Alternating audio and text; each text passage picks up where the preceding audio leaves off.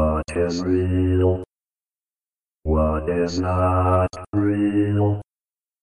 And what is only acceptably real? This is the Acceptably Real podcast with Joe and Jerry on Anchor FM.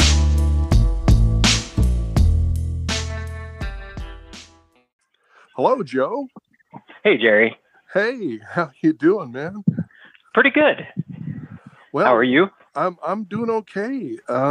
It's snowing like crazy here again, and I'm just pacing around in my little office room upstairs and wondering about those weird Bigfoot recordings that I sent you earlier. Oh, man, that made me think a lot. It made me want to be the devil's advocate a little bit. It made me think, okay, I like the idea of there being a Bigfoot, a Sasquatch out there in the world. But those recordings sounded very, chimp-like, very, very animal-esque, They did. What do you think about that? Well, I mean, okay. For the listeners, I'm going to splice the sounds that we were talking about in here. It sounds like he talks to us and they talk to each other. Yeah.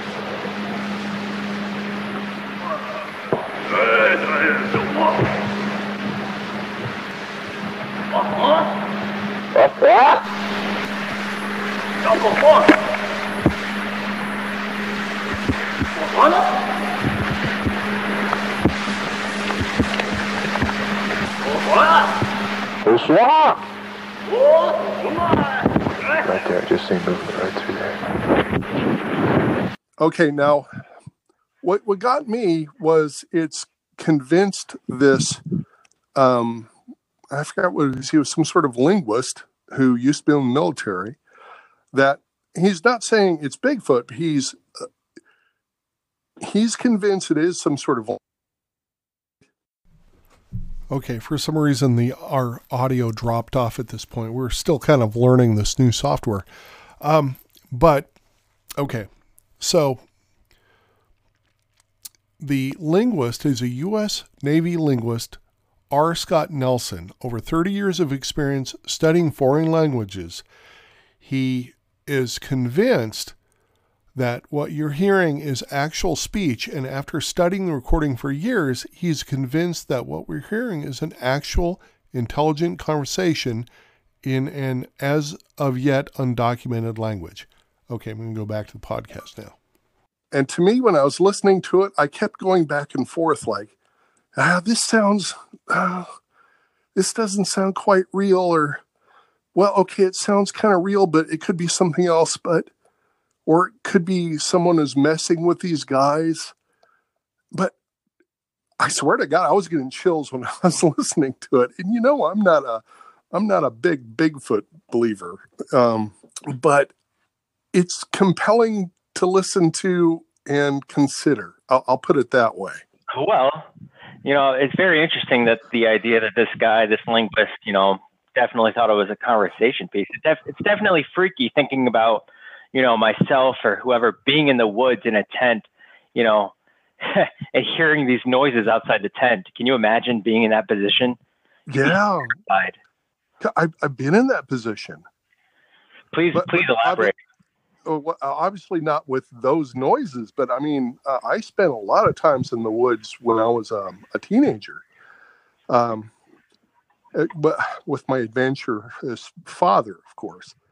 And he pulled me out of school for weeks at a time, and we'd go up deer hunting. And even though I wasn't participating in the deer hunting per se, I would just go out and wander around the woods with a gun and just sit and be really quiet and just be one with nature kind of.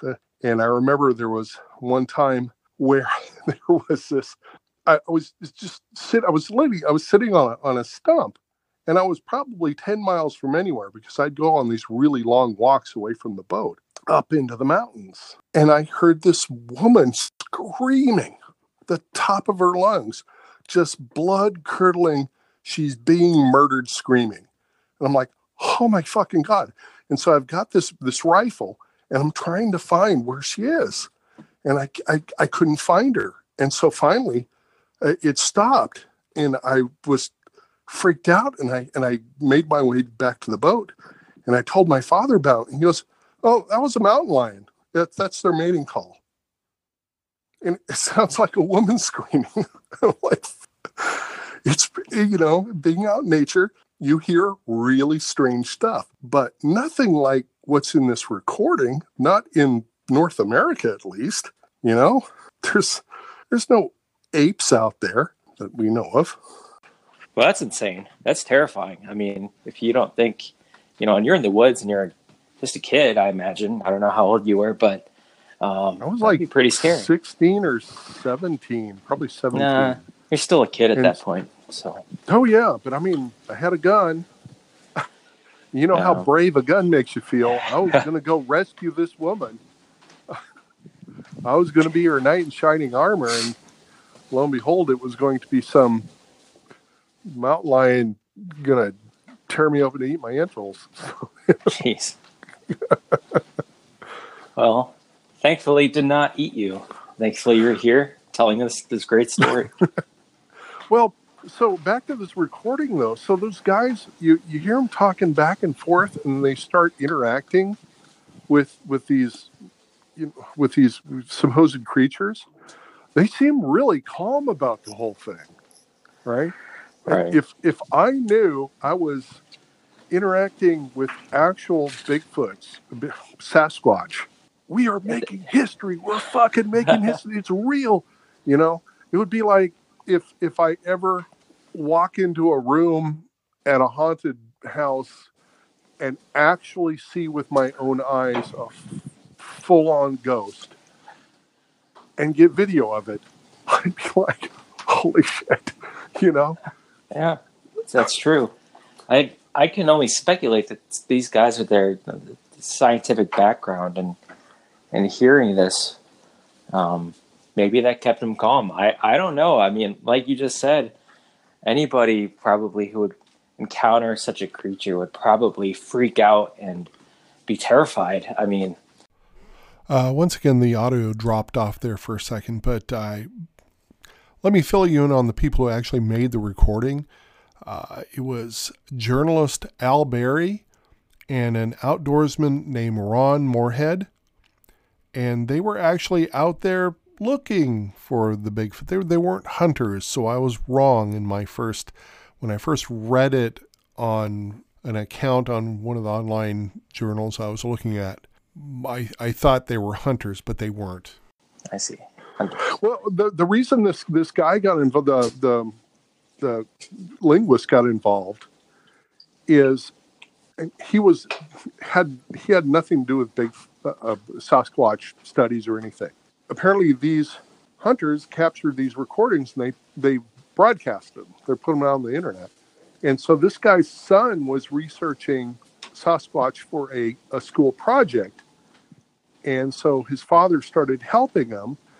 And that's when he heard this. And that's when he went, wow, wait a minute. Wait a minute. And he was like, he started taking it seriously for the first time ever. So now he's interested in finding out, from what I understand, what these creatures or who these people are. He wants to know what made this recording. You know what I mean? Right. What made these noises? So I tell you what, I'm gonna splice in here another section so the listeners can hear more of it.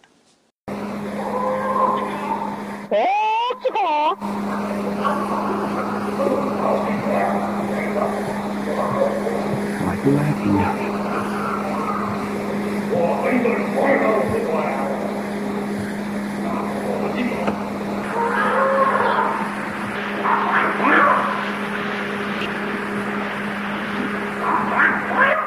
That's our deal. Now we know where we look for tracks of life for sure.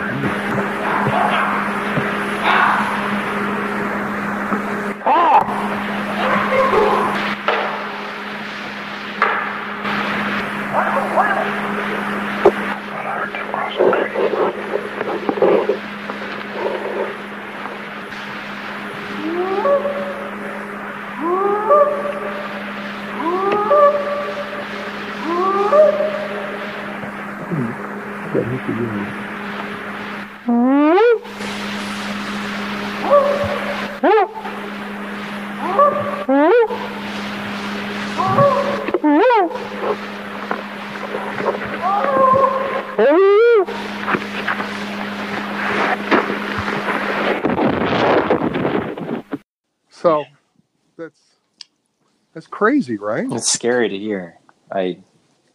Like I said, I don't know if I was in the hunter's position. I don't think I would be as lucid as they were. I know.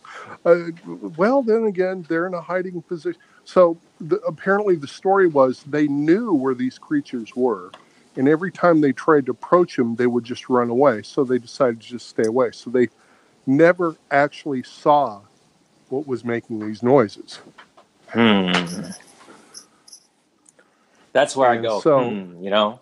Yeah, everybody's leaping to the conclusion that they were Sasquatch. But they could have been,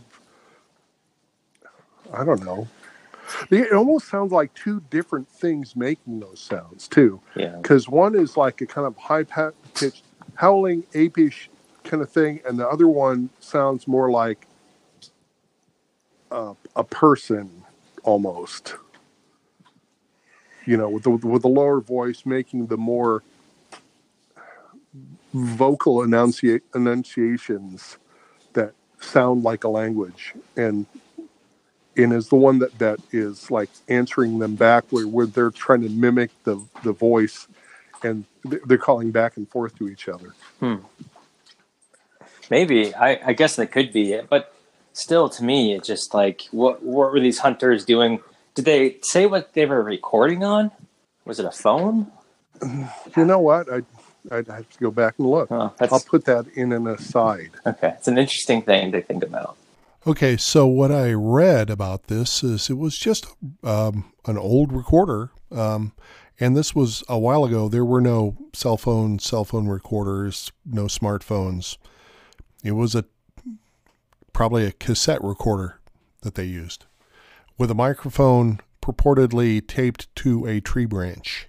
But other than that, so I didn't really intend for this to be another Bigfoot episode. That's okay. Bigfoot's always going to be there in the back of our minds. What else is new in the world of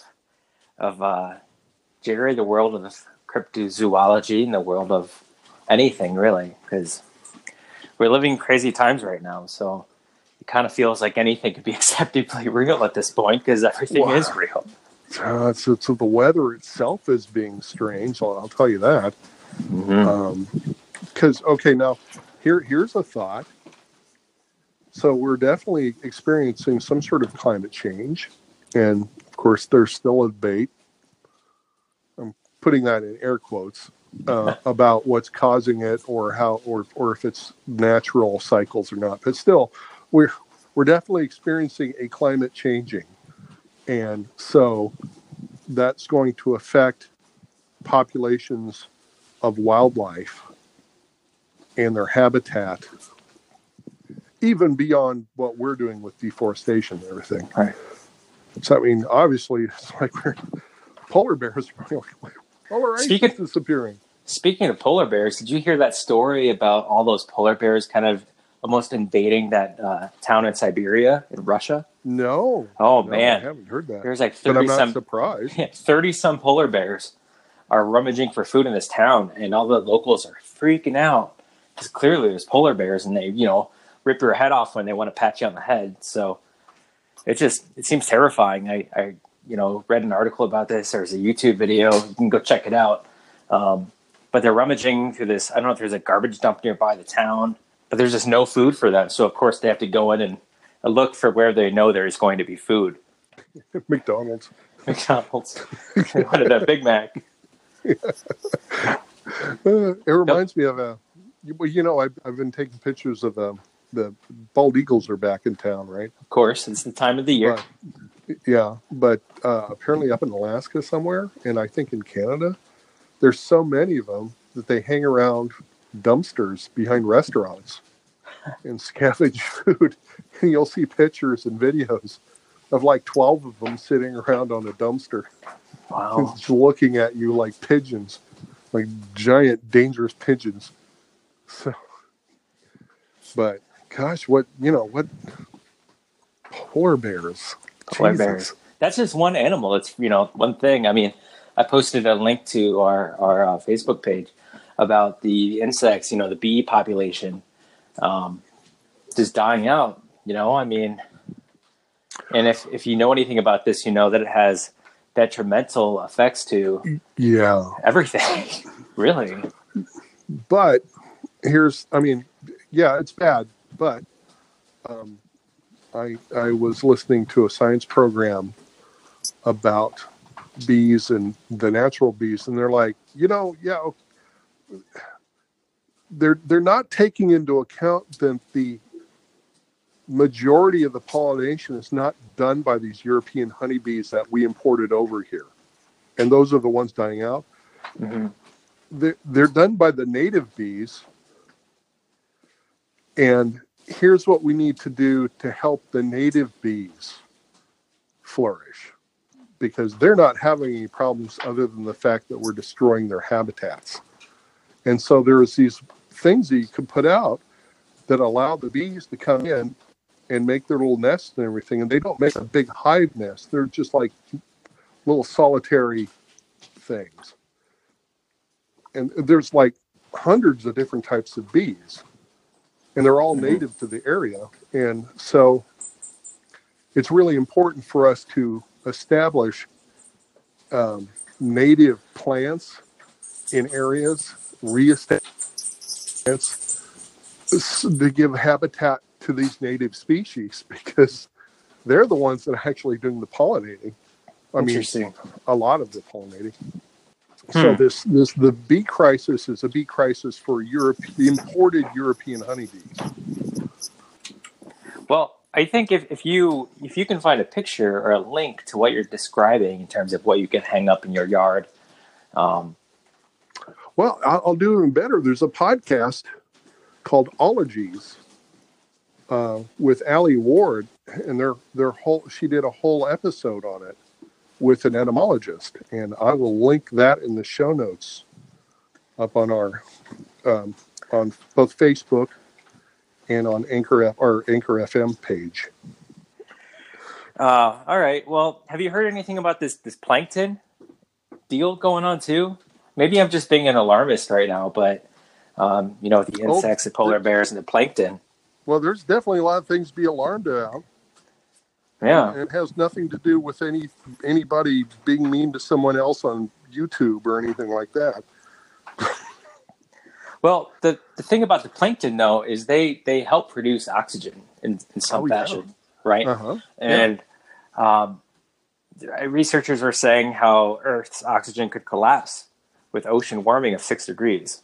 Oh, Jesus. And so that's terrifying in itself. I mean, I don't think, and I read somewhere that it's not really going to contribute to the mass extinction of man, because no matter what, people are always thinking about themselves. So when you hear this, oh my God, plankton are dying, oxygen's going away, you're automatically thinking, shit, am I okay? So no, I don't think it's going to contribute to harmful for us so much in terms of our lives. But it is interesting to think about all these different changes and scary stuff going on.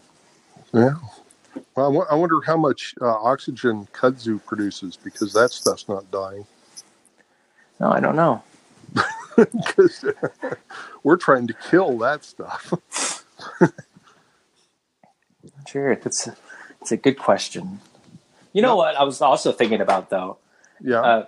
Away from things dying and us dying, have you heard of the magnetic polar caps and how every so many years they reverse?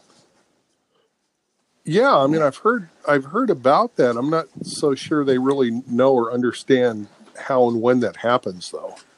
Right. I thought it happens really slowly over millennia.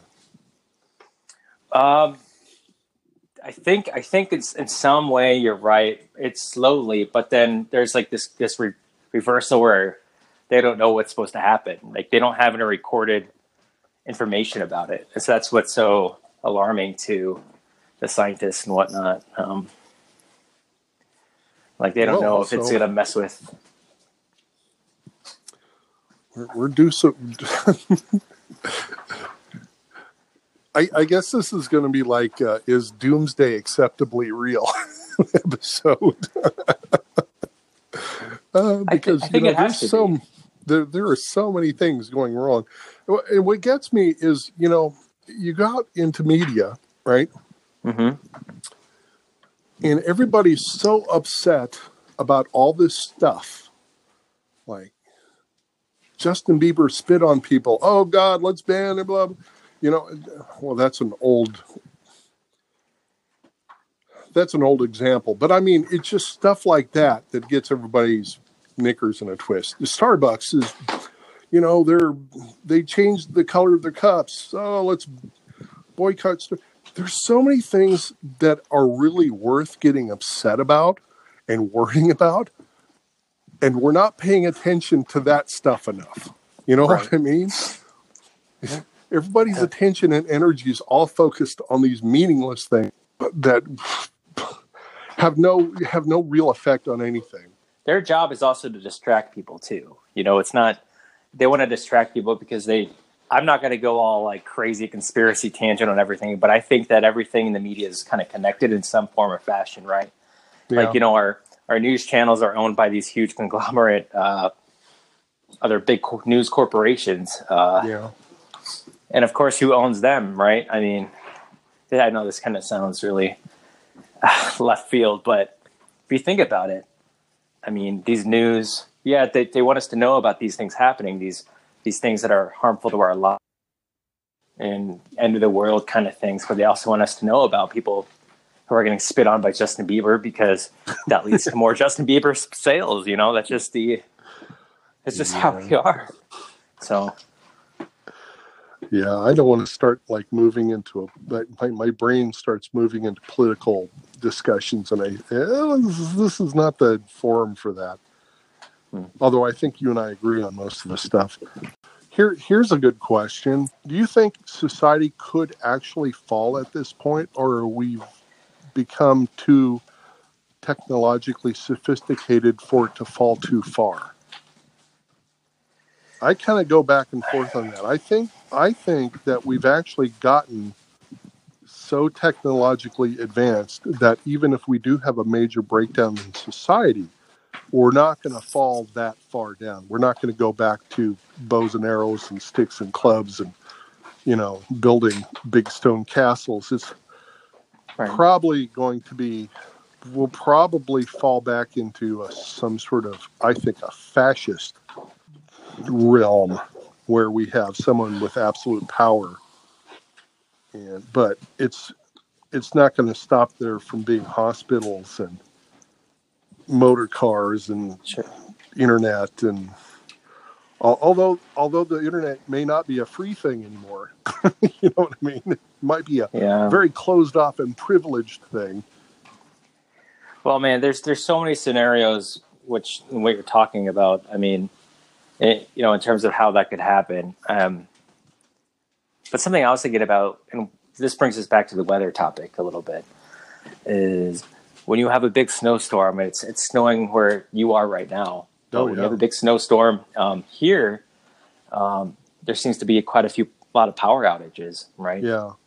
And it's scary to think about how much you rely on power and how much you rely on that and the infrastructure of your locality to sustain you, right? Oh, yeah.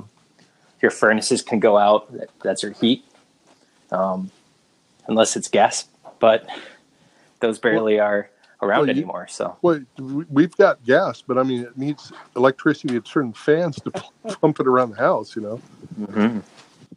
Well, and building on that, it really would only take one massive solar flare to overload our entire grid and shut everything down. And then you do have a major problem. And that will take a lot of rebuilding. Right. I think that's like the most plausible, scary disaster that's actually looming. Why don't you go ahead and maybe elaborate on what a solar flare would do? Because maybe our listeners haven't heard of a solar flare before. Solar flares happen all the time, and it's a jet of energy. And if one actually hit the Earth, which it has done in the past, although not in the recent past, I mean, even a minor one will overload our electrical grid just by induction. It's like this huge surge of energy will just go through all the wires around all the world and burn out everything. And then our whole electrical grid collapses, and then we got to rebuild it all. Right. Except in in isolated places. So here, my engineering training has already jumped in and said, well, here's how we can solve this. we really should have independent energy production per house. You know what I mean? Yeah. If everybody had a little energy plant at their house and they produced their own electricity, and we didn't have to rely on one big central thing, that would alleviate a lot of this. And, all it takes is a bunch of solar panels on your roof and some good batteries. Those wouldn't be affected by some type of solar flare. No. That's what you're saying. The energy grid would be affected because it's a huge bunch of cables, and that's the way, magnetic engines work. And you would get an induction effect on all these millions of miles of cables stretching everywhere. They would pick up that energy like an antenna. Whereas if you just have a little thing on the house, it's just your little local house. It might pick up a little spike like a lightning strike, but you could handle that with surge suppressors. You've seen these Tesla, like these power walls, right? You hook up in your house, and I think that's kind of something, kind of what you're talking about. Yeah. I don't know how powerful solar technology has become in the last 10 years or so, but I'm not sure if it's even powerful enough to power a whole house by itself. Oh yeah, it is. But it is. I mean, you can have enough power on a roof to power the house. You're going to use a bunch of low energy stuff. Yeah. And then in the winter, in a cold climate, you'll have to use something else to supplement it, like gas. But then a gas pipe isn't going to be affected by a solar flare. But, Elon Musk is thinking about these things, right? Oh, sure. And I actually watched something recently. They were talking about China and all the smog in the cities. Yeah. And what it would take to help power a smog-filled city with solar. And the answer that Elon gave was, okay, well, you find a hill or some kind of mountain away from the city that's unobstructed by any smog, maybe even high above the clouds or whatever, and you put the solar panels up there, then you cable everything to run toward the city. Yeah. And so maybe there's something, I don't know, this conversation is going crazy, but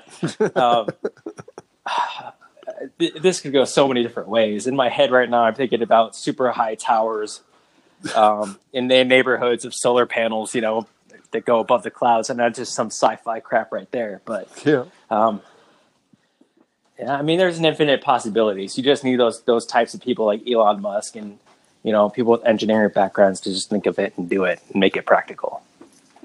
You know, Elon Musk is a very smart person, but you know what his main power is? He does things. Yeah. He says, you know, he builds on ideas that have been around for a long time, where a bunch of, you know, scientists will say, you know, we can do this, we can do that, we can do this. He's like, okay, I got a bunch of money. Let's actually do it. And that's great. I mean, you need people like that. That's I the know. kind of people we had 100 years ago. I mean, people who are dying off now. I mean, the big inventors, you know, who one of the big battery vendors who pioneered batteries, he's like 95. And he's still pioneering different ways to power things. And maybe I'll look him up after we're done recording and send you a link. But it worries me that we're like raising a whole generation of people who aren't interested in inventing things, who aren't not necessarily inventing things, but who want to be the Elon Musk of it, who want to do it, you know, the doers of society. So I actually think we do have a lot of doers, and they're just not very vocal. yeah. No, the people who are vocal are all outraged because Justin Bieber spat on something. I do think society is going to fall at some point. It's not sustainable. Our reliance on, what are you doing? It sounds like you're rummaging through a refrigerator. No, sorry. Nikki's down here. She was in the fridge. Oh, okay. Well, I did actually identify refrigerator sounds. Yeah, that's true. Tell Nikki hi for me. Jerry says hey. He says hey. Hey, Joe, I've noticed that you've been putting some really cool stuff out on our Facebook page. And one of them is something about toxic black snow covering streets in Siberia. Pretty interesting stuff. There's this town in Siberia, and the town is it's by a coal mine. Yeah, now you're getting it. So for those who don't know, check out our Facebook page. Take a second, go on YouTube. You're going to see this video of this snow. It's black snow. It's really cool looking. And you're probably going to be like, what the hell's going on here? It's black snow. But it's, you know, once you understand that it's next to a coal mine, you kind of maybe get a sense, maybe an idea of why it's black. So Jeez. Pretty interesting. God, black snow. Well, tell you what, let's take a break. We'll go to a message from our sponsor, which is probably going to be read by me. And then we'll be right back. Sounds good. Hey, Jerry here. As some of you may have guessed, part of my day job involves setting up and maintaining websites. Recently, I had a project where I needed to convert an older website to WordPress, and part of the challenge was choosing the perfect website hosting service.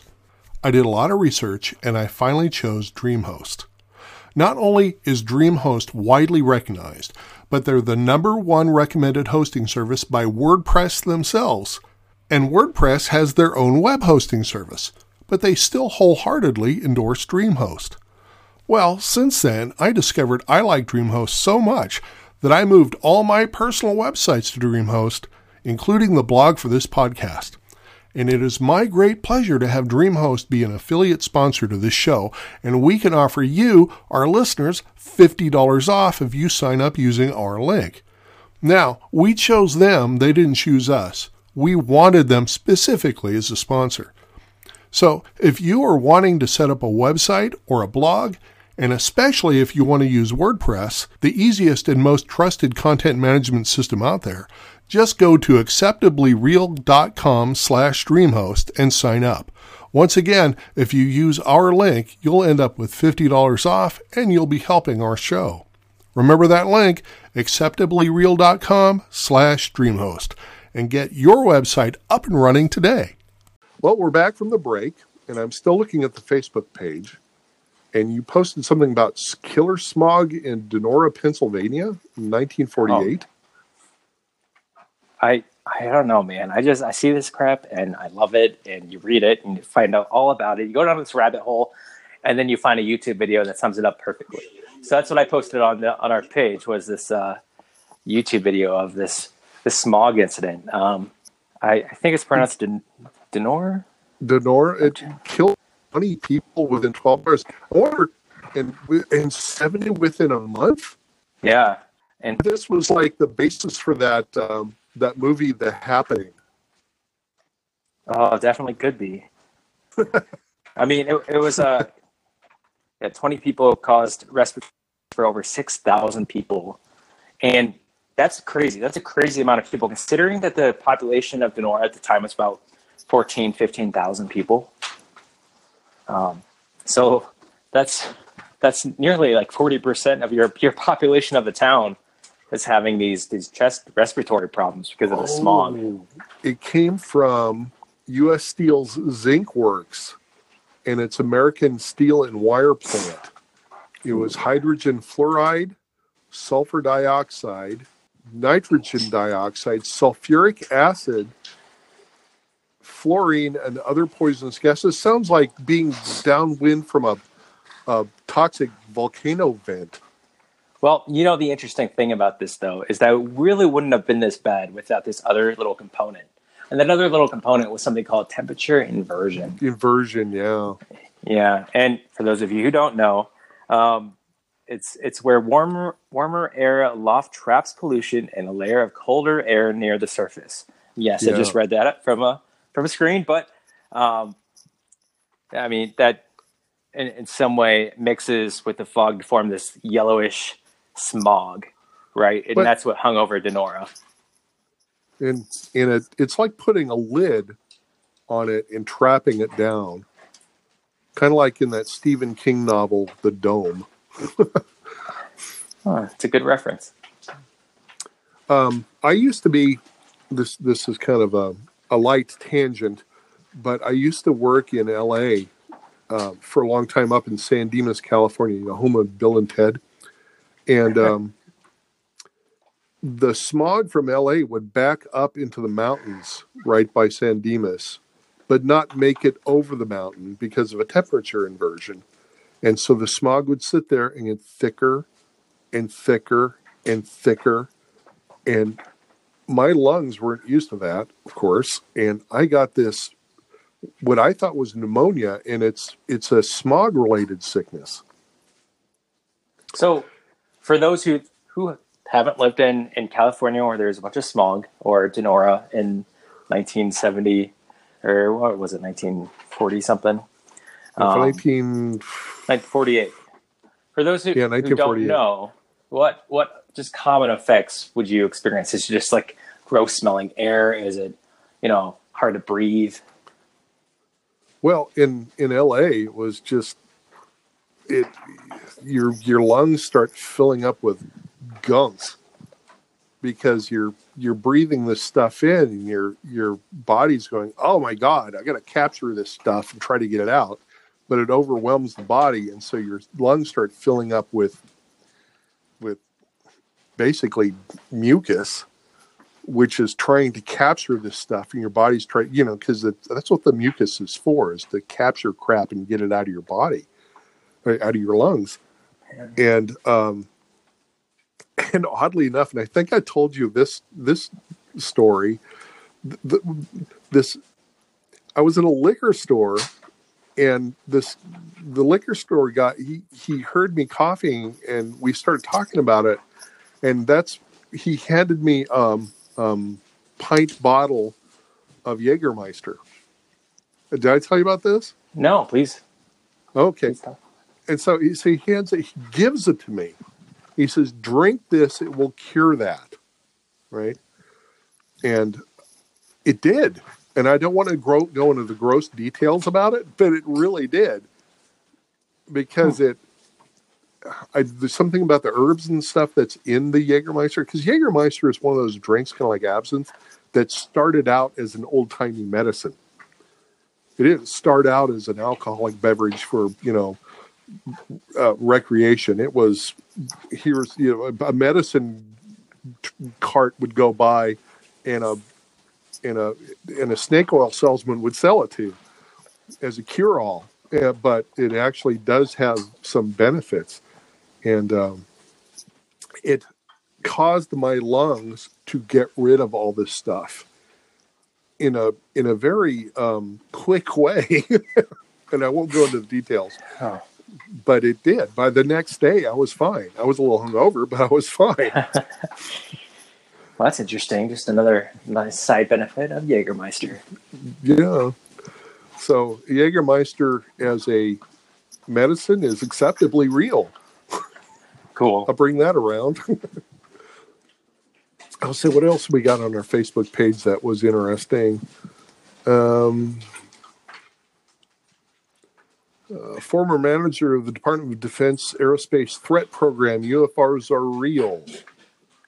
Is UFOs, that, yep. Is that a continuation of that fighter pilot footage that we were talking about in a earlier episode? I think this is a little different. I don't think it's the same article. I think it's just different situation, different Department of Defense head. I think he's a director who just claimed that UFOs are real, and he just outed with it. You know what's interesting about that, and people who speak up like that is that in Canada there have been several government officials who after their time in office have came out and just spat out that UFOs exist. And so that's what I found interesting, is that this is just an example of a scenario where there's a credible source, like a former government official, who comes out and spits out like, crap, I need to tell people this. UFOs are real. Like, it just kind of blows my mind a little bit. That's all. So. Well, I mean, I think I've told you before that I've had 3 acquaintances, two former bosses, and one neighbor who, over the years, were all involved in different branches of military intelligence, and all 3 of them would tell me, "Oh yeah, UFOs are real, but I can't tell you why I know this." And then that's all they would say. And so part of me thinks, well, they're probably told to tell people that so that we think that there's UFOs instead of us thinking that it's test aircraft or something. Sure. Or there really is a conspiracy. But it says here in this thing that they are, he states that we are also planning to provide never before released footage from real U.S. government systems, not blurry amateur photos, but real data and real videos. And we are inviting our government colleagues and friends in defense to participate regularly with their own findings. Do you real quick here? Do you think that there should be a difference between a UFO and what's known as some alien spacecraft? I know it's kind of hokey to say alien spacecraft, but I mean, UFO is obviously unidentified flying object, and there could be a number of UFOs. It could be a drone. You know what I mean? Yeah. Yeah. That's something I've always thought about. But what else do you call it beyond alien spacecraft or a spacecraft not of this earth? You know what I mean? Yeah, but what? Well, here's the thing. I mean, there's a thing in the sky, and it's unidentified, and it's actually flying. Why do we automatically jump to the conclusion that it's a spacecraft from another planet? That's a good point. I mean, that's a huge leap. Right. We don't know what it is, and that's all we really should be saying. Hey, there's something flying, and we don't know what it is. And look, it goes really fast, and oh yeah, look, it does go into space. We don't know where it's from, and that's it. We don't know where it's from. But to automatically say, little green men, blah blah blah, you're jumping too far. I mean, as far as we know, it could be time machines from our own future. I think that's even more plausible. Absolutely. Personally, It just makes you think, though, that like if you picture a young couple driving down a highway in the 1950s, in a nice, cool convertible, and all of a sudden they see some crazy spacecraft in the sky. They don't know what it is, and then it turns out to be some T-bird or some stealth fighter, that just hasn't been released yet. of course, you've never seen anything like that before, so you're going to jump to the conclusion that it's just something otherworldly because it's so different than what you're used to seeing. Yeah, and you would think that if it's a secret aircraft, the government's going to want to misdirect you into thinking that it's something other than their secret aircraft. Right. And for them, it would be harmless for you to think it's a UFO or a space alien craft, because that's not going to affect them whatsoever, and it keeps their program secret.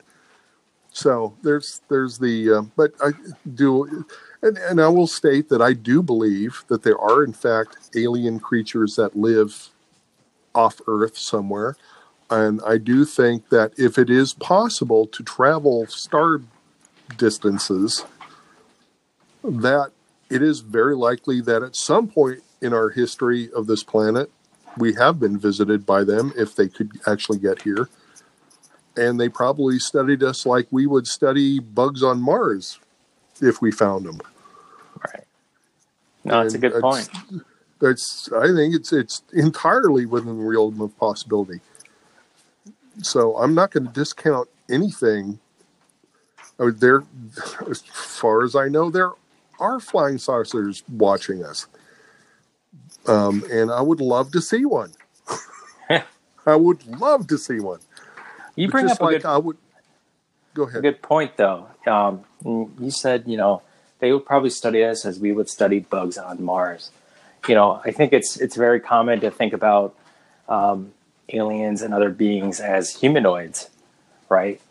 Yeah. And I don't want to go too off topic here, but instead of, looking for alien life that are humanoids that are like us, that are walking, talking, or even anywhere remotely near the same kind of being that we are, aliens are probably like bugs on Mars. It's pretty interesting to think about. Well, also, I mean, if they're an advanced species, they're probably, and who was it? There was a scientist who just said this. A very popular scientist. He's an Asian fellow. I can't remember his name. But he said, more likely than not, they're not going to be all biological. They're going to be very augmented with their own technology. Because he thinks that it doesn't make sense. I mean, the more advanced you get as a technological race, and the more sophisticated you get with your technology, the more you're going to tend to merge with it. We're already doing that. I mean, it's rudimentary, but we can't live without these damn smartphones anymore because they're part of our brain now. They're an externalized part of our brain, and we're connected to all knowledge. All knowledge. So in a way, we're already nodes in a super brain. Right. We're already assimilated. We didn't even realize it. It's made us so much dumber, though, I feel. And I mean, maybe that's just my generation and feel free. And I think maybe it's different for you because you're older than I am. And, you've had much more time without smartphones or the internet, right? Get off my computer keyboard, you young whippersnapper. But no, I'm serious. I feel like, you have these other ways to resource, whereas younger folks like myself, I'm only 19 years of age, where I'm so used to being around the internet. When I was maybe 10, 11, I mean, I had dial-up internet, but even then, the internet was just filling up with knowledge. You could grab whatever you wanted, really. I mean, not like today where we have these smartphones. And you just say that we're like nodes now in this mass wired brain. We've only had it for 10 years. It's amazing because it seems like we've had it forever now. But it's so interwoven in our society now. And exactly, it makes it seem like it's been forever, doesn't it? I know. I mean, when I was young, I had dial-up and we didn't have the internet. We had FidoNet. Literally, we had FidoNet. Do you guys know what FidoNet was? You guys had bulletin board technology back then. Yeah. And they would call each other at night when the phone rates were low, and transfer information. So you could actually send an email from here to New York, but it would take as long to get there as it would if you put an envelope in the mail. Because it had to go from one node to another node to another node to another node, you know, and it didn't do it all at once. It had to make these jumps over days. But, and it was all mainly for porn, you know. Porn. So it's always porn. That's what the internet's for. Oh, man. All right. Okay, we've gone from killer smog to porn to UFOs to porn to and bringing it right around to Tinder for cows. Tutter. Tutter. So this is an app, real thing. Yeah, this is an app that was released where prospecting cattlemen, farmers, would look at, you know, a cow that they would want to match with, that they would want to purchase. And it just so happens to be more kind of a parody of Tinder in such a way. I just think it's hilarious. It's perfect, though. I mean, like, you know, you'd scroll through and, oh, that would be a perfect stud for Daisy, the cow. And they would have beautiful calves together. Right. It is. Yeah, let's hook them up. Exactly. It helps farmers match up partners for their own stock. It's not them going to buy a stock. It's them going to match up a dude, right, if you will. I'm watching the video silently on the side, and it's got this cow sticking its tongue way out very suggestively. Ladies and gentlemen, this is a real app. It's called Tutter. Mix of dating app, Tinder and Udder. Go look it up. Match your cows. Now, I wonder if you could mate. You could mate your cows to a buffalo, and you could have a beefalo. I don't know if it quite works that way. Does it? I don't know. I saw some beefalo sausages at Jewel Osco this evening. $12 a box. I wasn't going to buy them. Supposedly beefalo is really good. Oh, I've had buffalo meat, buffalo burger, bison burgers. Bisons, yeah. I've had bison. Yummy. Australian farmer shares photo of possible Tasmanian tiger near Clifton Springs, Victoria. Can you tell the audience why that's interesting? What is it about the Tasmanian tiger that is interesting?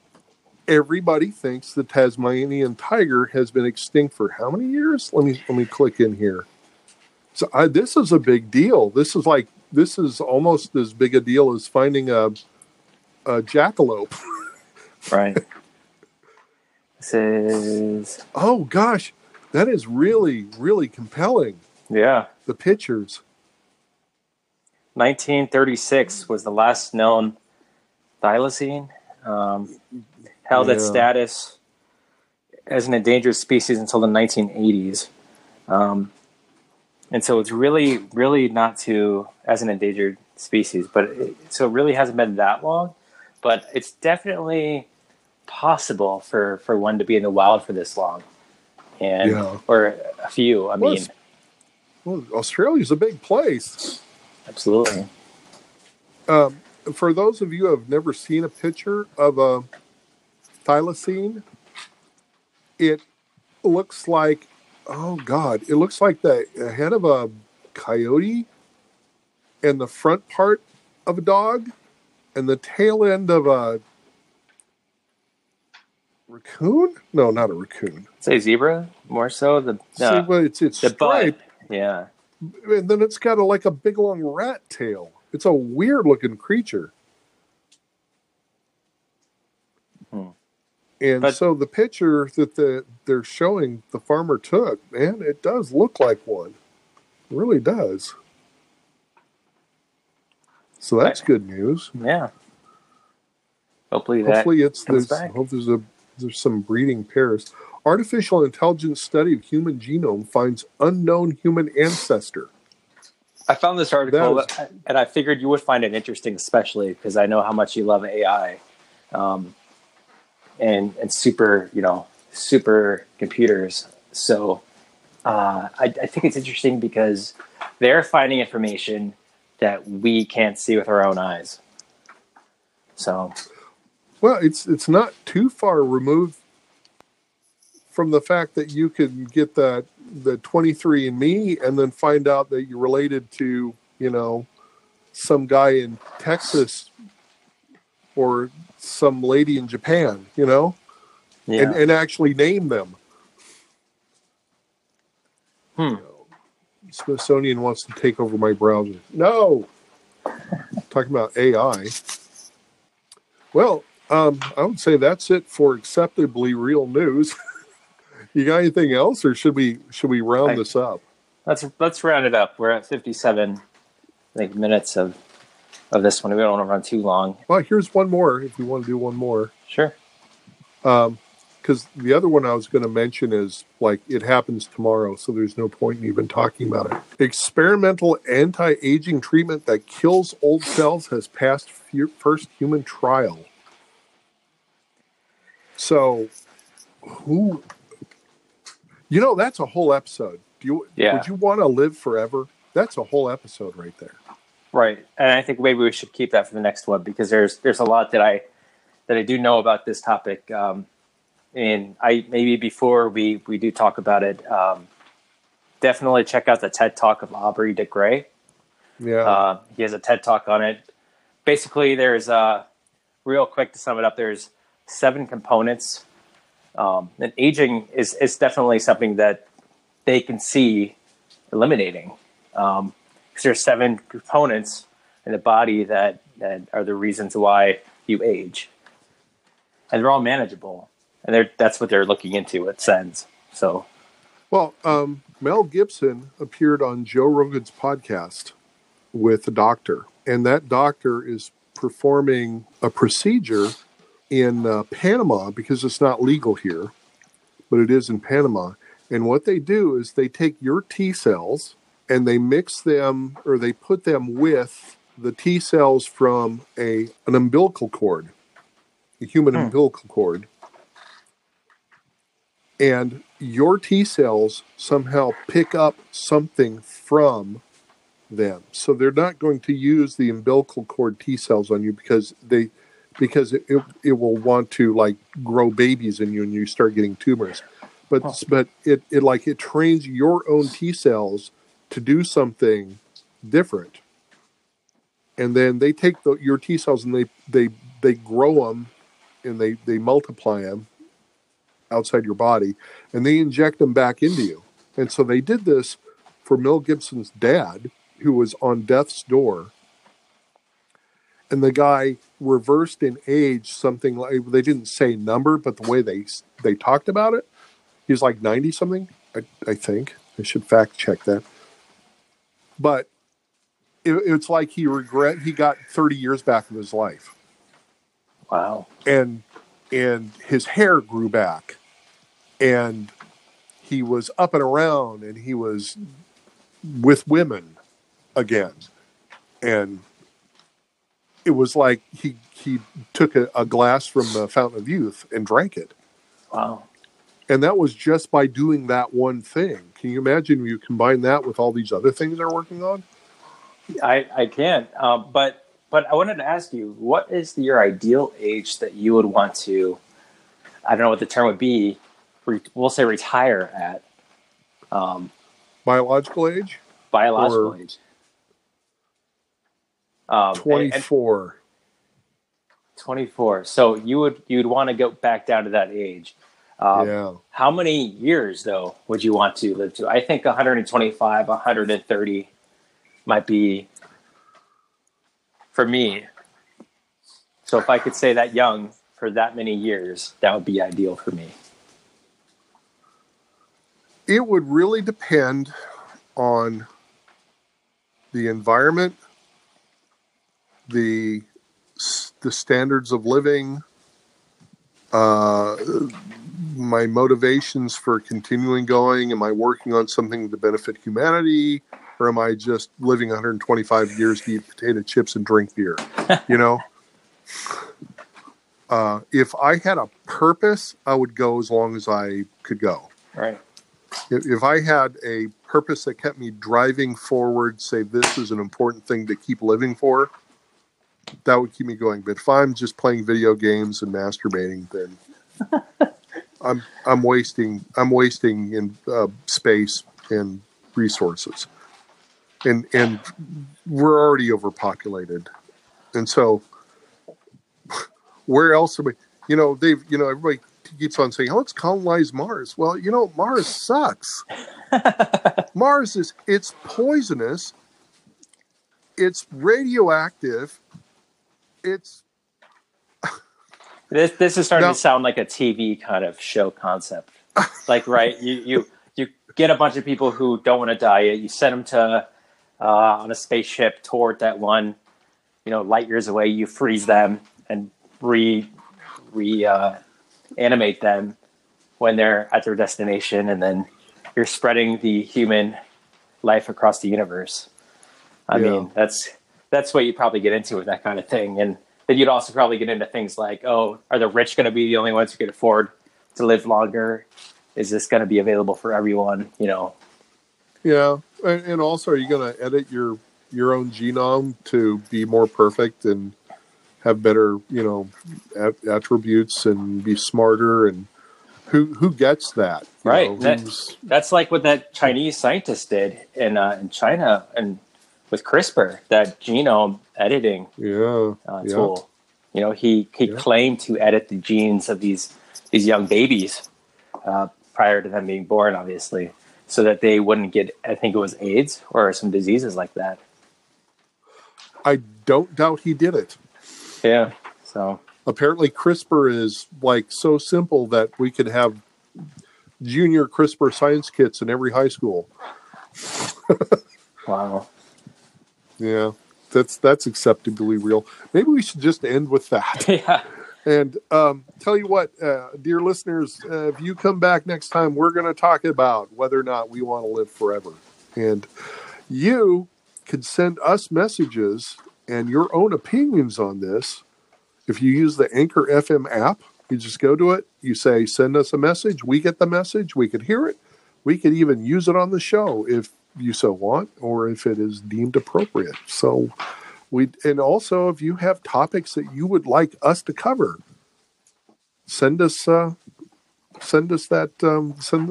suggestions. What do you think, Joe? Sounds like a plan to me. All right. Well, until next time, this is Jerry and Joe signing off. Good night. Good night. No, that sounded creepy. Well, good night. Good night. Sleep tight. It sounded a lot better when I said it, and then you said it, and then it just came to be this cultist type of good night, good night, good night. Let's just start singing.